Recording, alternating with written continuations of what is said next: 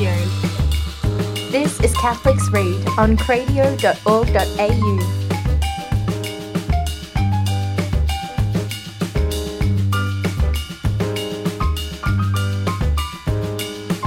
Hello and welcome to the second episode of Catholics Read. I'm Luke and joined by Victoria. Hey. And Kiara, who's not in the studio at the moment thanks to Sydney transport problems. Not on her end though. But nonetheless, thanks to the wonders of the internet, she is joining us. So hello Kiara. Hello everybody. Okay, so we are looking at Book 2 of Mere Christianity by C.S. Lewis. If you missed the first episode, because it's the internet, it's really easy. Just go back to the Cradio website and find it. But we talked about Book 1 of Mere Christianity, which spoke about God himself, and also the preface, which spoke about the background of the book. This time, it's led into Christianity itself. So really, what Christians believe. What is it that makes Christianity, and not really necessarily the practices, but the idea behind who Christ is, why he came, what is the notion of atonement, that kind of thing. So, Kiara, Victoria, do you have any words to say? Any initial impressions? He starts off right, he kind of is after establishing that there is such thing as an external force that has created right and wrong, and we can perceive what that right and wrong is. He then kind of goes into, okay, so if we assume that this entity that created right and wrong is God, how do we understand God? And he argues that there are basically two kinds of conceptions of God, and one of them is a pantheistic notion of God, which sees, God imbues the whole universe but doesn't necessarily control anything, or he's neither good nor evil, he just is, and he's in the trees and in the flowers and in people and, that Avatar kind of stuff. And whereas the Christians believe that God is good. He takes sides. He loves love and he hates hatred, to quote C.S. Lewis. And that's the God of, that's the God of Christianity. That's the God of Semitic faith. So include Jews and Muslims in that as well. Victoria, do you have anything to add to that? I think what you're referring to is, I think he goes into dualism. Yes. Yeah. So he goes into what he calls something like the manliest other version of theory that it's out there, though it does have flaws, as he points out. That's dualism, basically, that there are two forces at work, one bad, one good, neither was created, neither is better than the other, but they're both at war in this universe. So it's kind of like that there's two all-powerful beings, one being good and one being bad, something that we'd probably see in some forms of Eastern religion, for example. Yeah, definitely. Yeah, but it also was not uncommon in in the early days of Judaism and Christianity, just around the place. Yeah, as in certain heresies. So like, I believe, I may be wrong, Manichaeism and things like that. Manichaeism is a dualistic notion. Yes. So yeah, this kind of dualism, as I said, an idea that there's a good all-powerful being and a bad all-powerful being. And he kind of shows some level of respect for that idea, but then shows that it's really infeasible because both of them, if you have this idea that one is good and one is bad, you're appealing to something higher than that, some kind of standard, again, as we looked at. Which would be the true God, as C.S. Lewis points out. Exactly, yeah. So if you have this all-powerful good being and all-powerful bad being, there must be an even more all-powerful being that they're being measured up against. And that's why it ends up being quite illogical for that idea to really be around. Even though it has been quite popular in the early heresies of Christianity, and I think kind of does remain fairly popular in sort of New Age ideas that we have today. It's even common among Christians, like the whole, manifestation of a dualistic notion, or, it's however subtle it is. It might be that people who say the spirit is the good, holy part of me and the body is the bad, dirty, evil part of me. That's a dualistic notion, and even though it's very subtle and not as obviously dualistic, it still kind of pervades contemporary culture, particularly as, we've got such critical formation in some of the more Puritan movements in England and that kind of thing. So it's still there, even in Christianity, unfortunately. But he does kind of logically destroy the dualistic notion because you can't be bad. He argues you can't be bad for the sake of being bad because it's not an entity in itself, it's an absence of something. And I think, that kind of puts, hits the nail on the head and puts it to bed in a way. So yeah, I guess what C.S. Lewis is doing now is that in book 1, he established the idea of God, and at the moment he's shaving away problematic ideas that may arise from that, whether that be pantheism, that it's essentially an indifferent concept of God, or a dualism where it's both good and bad, and that they're opposed to each other and equally opposite to each other. And from that, we then go on to a kind of watered down Christianity, as it were. This kind of, he talks about a boy's philosophy, I think is the term that he uses. What he does here is that he says there are kind of two types of people, or two views they take. Either one person constructs this level of Christianity that it's good enough for about a 6-year-old and says, no, doesn't make sense, it's not intellectual enough, and, get rid of it. But then when you engage them with something that's a lot more intellectual, the faith of an adult perhaps, they say, no, this religion is not what, if there was a God, he'd want it to be simple, because simplicity is beautiful. And so C.S. Lewis is just pointing out that you just can't win with these people. Yeah, it's quite interesting actually when you say that, because when I see a lot of the arguments between Christian philosophers and atheists, for example, that they kind of have this idea in their head that Christianity believes in X type of God that they think that Christianity believes in. And if you look at really more deep philosophical ideas that, as I mentioned last week, St. Thomas Aquinas, St. Augustine, all the great philosophers down the ages, even non-Christian philosophers, have thought of, they react with, oh, well, surely, the man on the street didn't think that about God, so therefore that can't be the God you're talking about.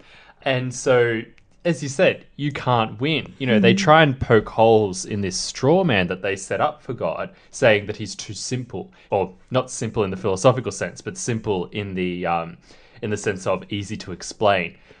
They try and poke holes in this childish notion of the what they would say the big man in the sky kind of idea. And then when you try and explain, well, no, it's actually more complicated than that, they then go the complete opposite way and say, oh, well, that's too complicated. No one could possibly believe that. And you can't win. I was just going to point out, you see it in in some of the classic debates with some of the new atheists today, and it's unbelievably frustrating. What was it? Was it Bill Nye, the science guy, versus what's his face? I don't know his name, the creationist guy. But that's a classic kind of case in point of Christianity and science going head to head when it really shouldn't, and basically what they were both attacking were caricatures of each other. There was no substance to it whatsoever, and you watch Richard Dawkins try and debate about God. He has this whole idea of God that's not actually God. And so, of course, and you often find, Christians and philosophers saying, we agree with you, demolish that. That's not God. And then when they try and actually engage him in some real substance, he just doesn't want to do it because it's easier to believe, it's easier to have that straw man to attack all the time.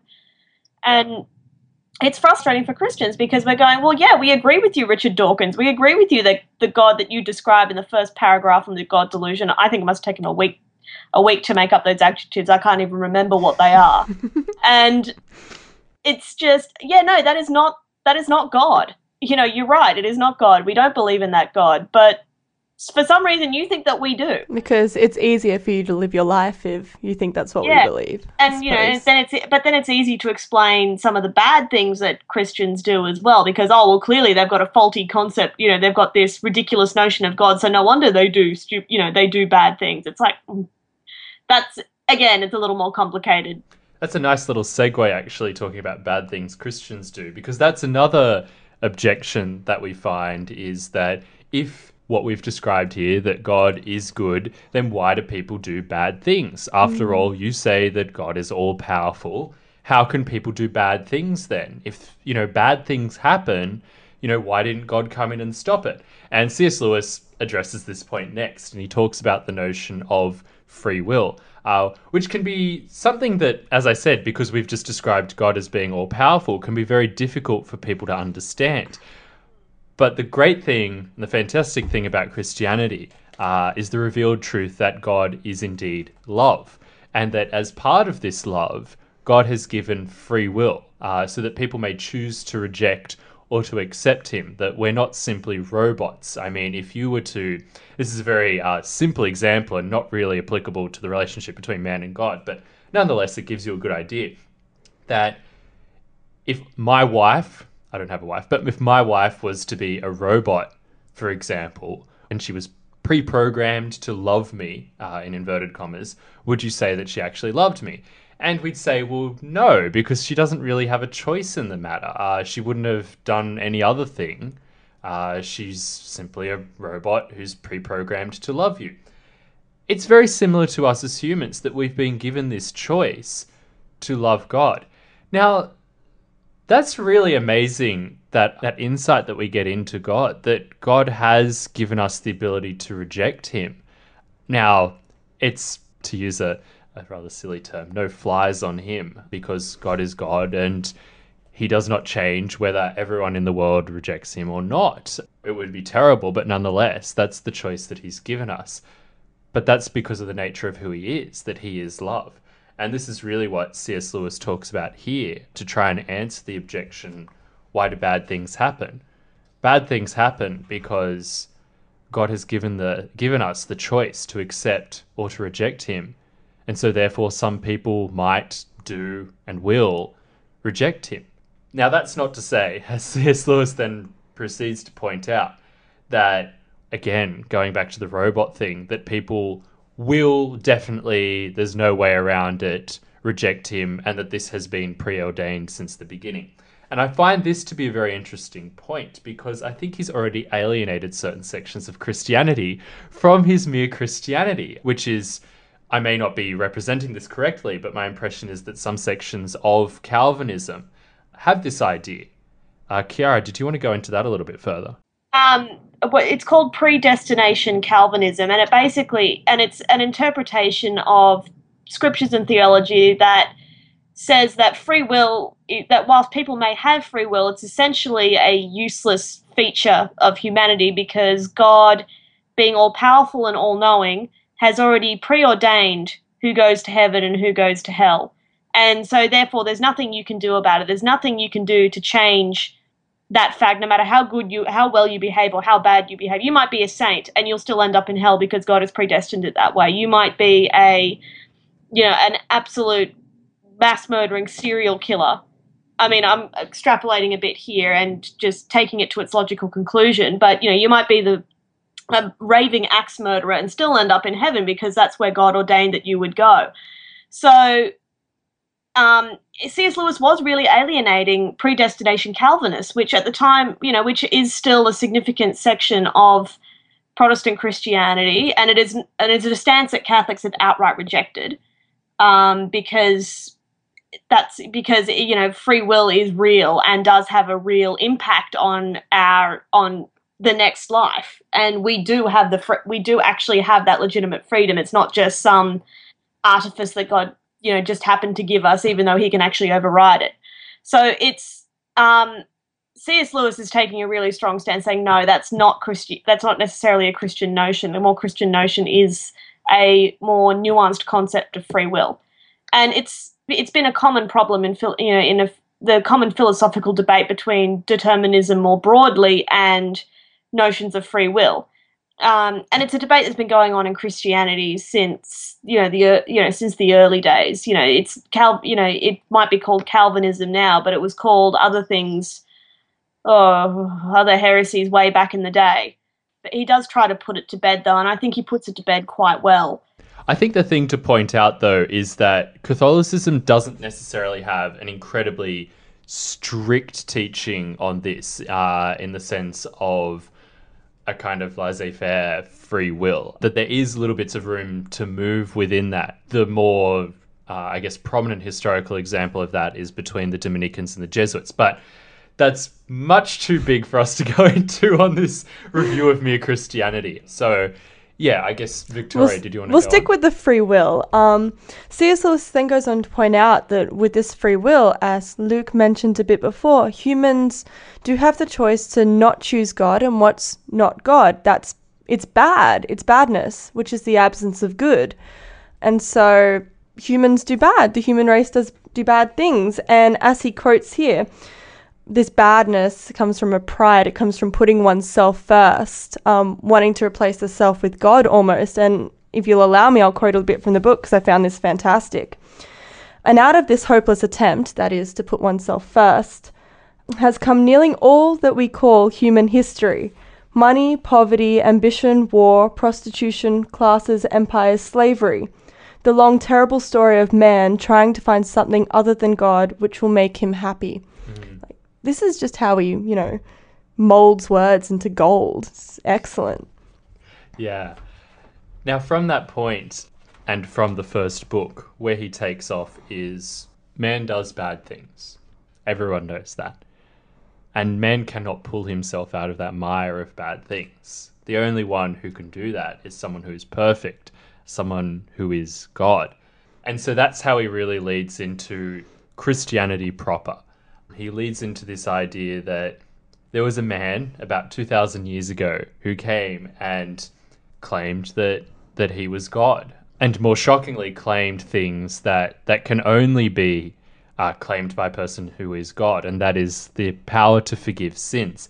Now, I love this because I think it's something that after 2,000 years of Christianity, we've kind of gotten used to, and I think everyone, as he points out, everyone's just kind of taken this for granted, that there was this man who 2,000 years ago said that he could forgive sins. And he points out the absurdity of this in that it's as though this man comes along and says that I forgive the sin that, say, for example, I did against Victoria. So say I stole Victoria's shoes. I don't know why I'd do that, but I stole Victoria's shoes. And then... You like high heels. He comes along and he says, I forgive you for that. Now, this is quite absurd because... I'm the only one that can really forgive this. Yeah, exactly. So obviously I've done something not only against Victoria, but against someone else. And it's against that all-powerful being that C.S. Lewis describes that we measure ourselves up against, the perfect good that's described in that first book of Mere Christianity. And that person is God. Now, there's a lot more that Christ claimed, especially from a Jewish perspective, that really gave away that he is claiming that he is God, and that this is shocking and something that we've really lost. Now, he puts out a rather famous amongst Christians dilemma. Many people like to simply take Jesus' teachings on, most popularly today, he who is without sin cast the first stone, but deny his divinity. Now, what C.S. Lewis says is that you've set up a dilemma there. He's either the Lord. I think he says he's either a lunatic or the devil himself. Yeah. They're the other two options. That's the other two options. And this is usually phrased as liar, lunatic, or Lord. And I think this is brilliant for today because I think a lot of people like to take Jesus' teachings. They're not even necessarily Jesus' exact teachings. They're simply our own interpretations of his teachings and say, I like that. I'm going to implement that into my life and I'm just going to keep on cruising, as though nothing ever happened.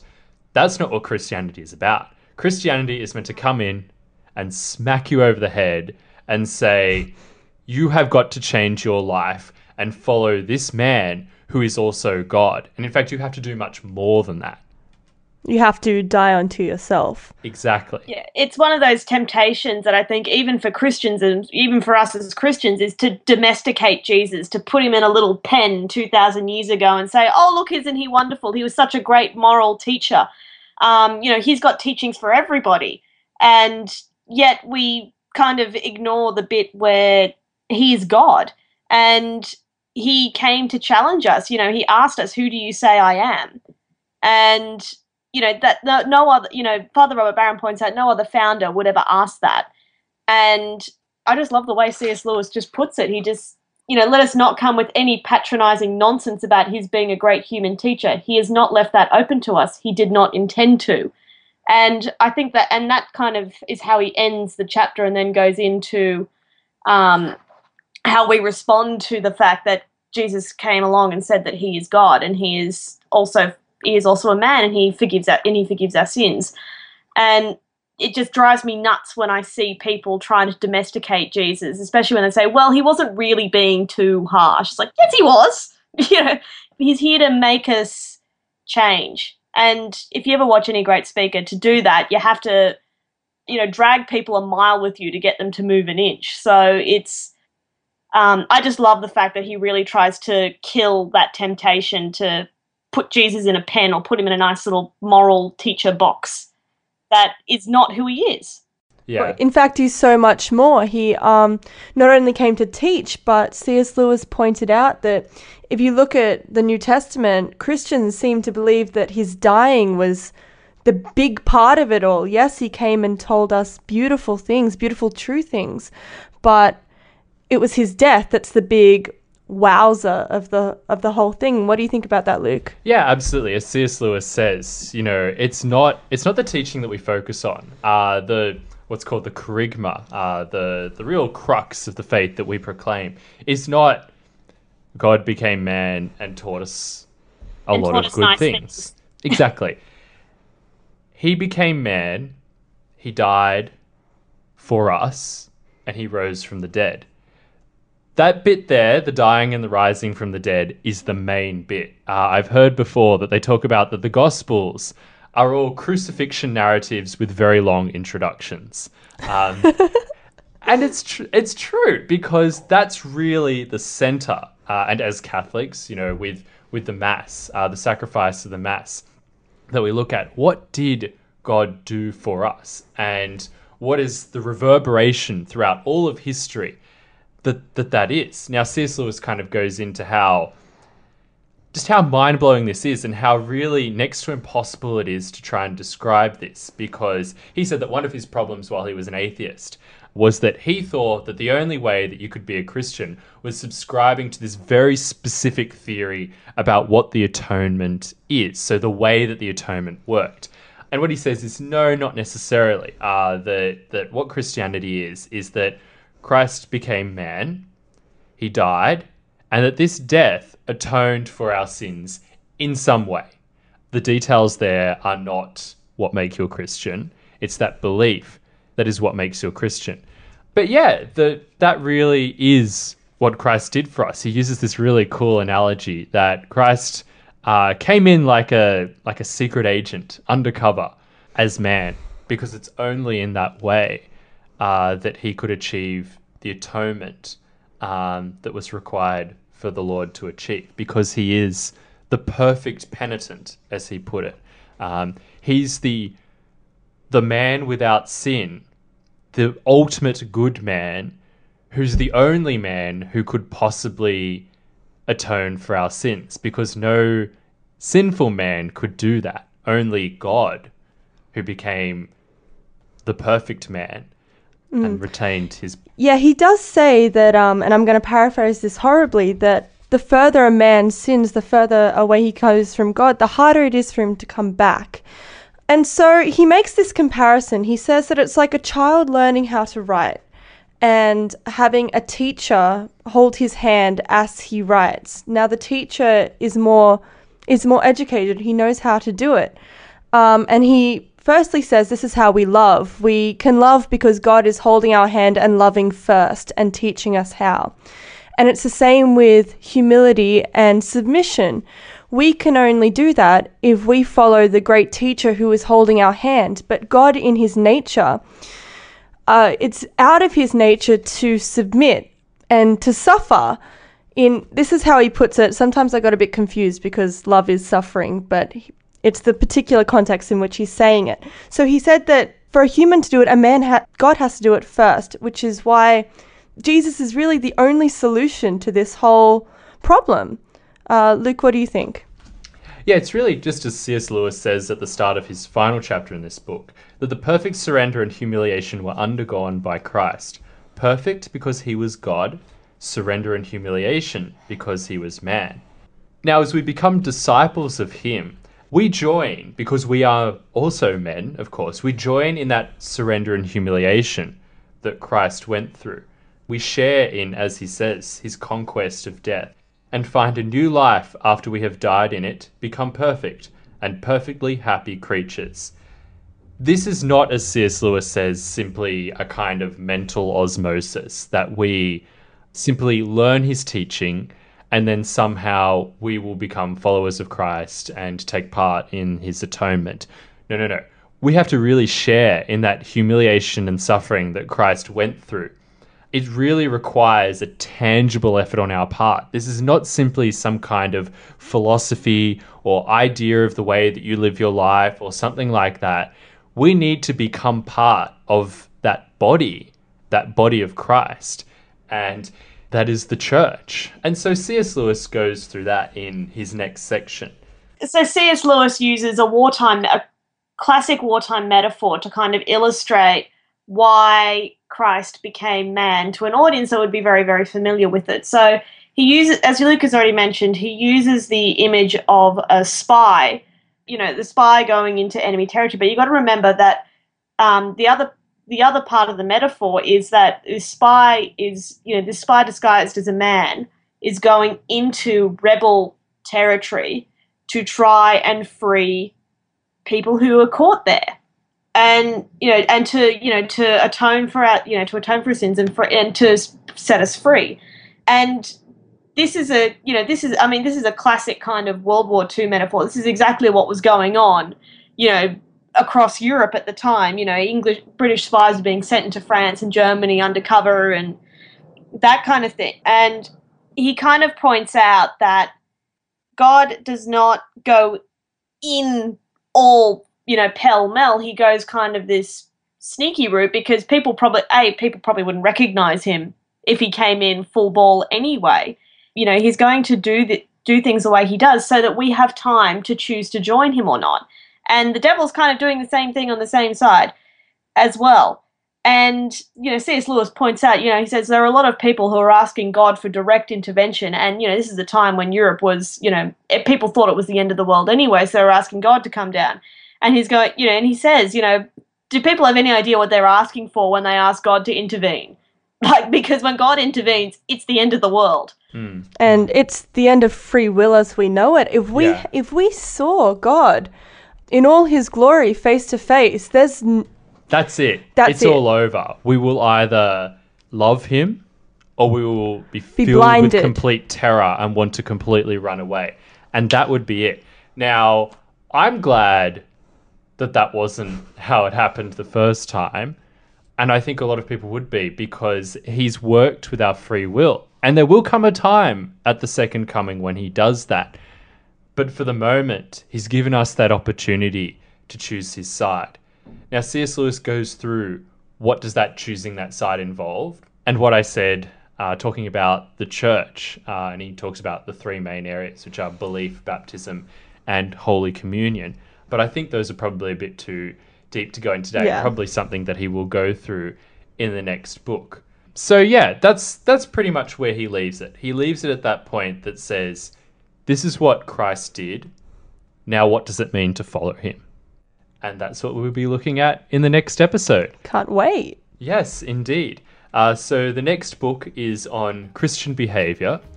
Yeah, that's book 3 of Mere Christianity. We've just obviously gone through book 2, but if you've missed book 1, check it out on the Cradio website. Indeed. So thank you all for joining us. Thank you, Kiara, for joining us from the other side of the Sydney Harbour. No worries. And thank you, Victoria, for joining me from the other side of the desk. It's a pleasure. And we hope that you're all having a wonderful day and that you will be glued to your seats for the next episode of Catholics Read as we look at the next book of Mere Christianity. So thank you all. Thanks, guys. Thank you. That was an episode of Catholics Read from cradio.org.au.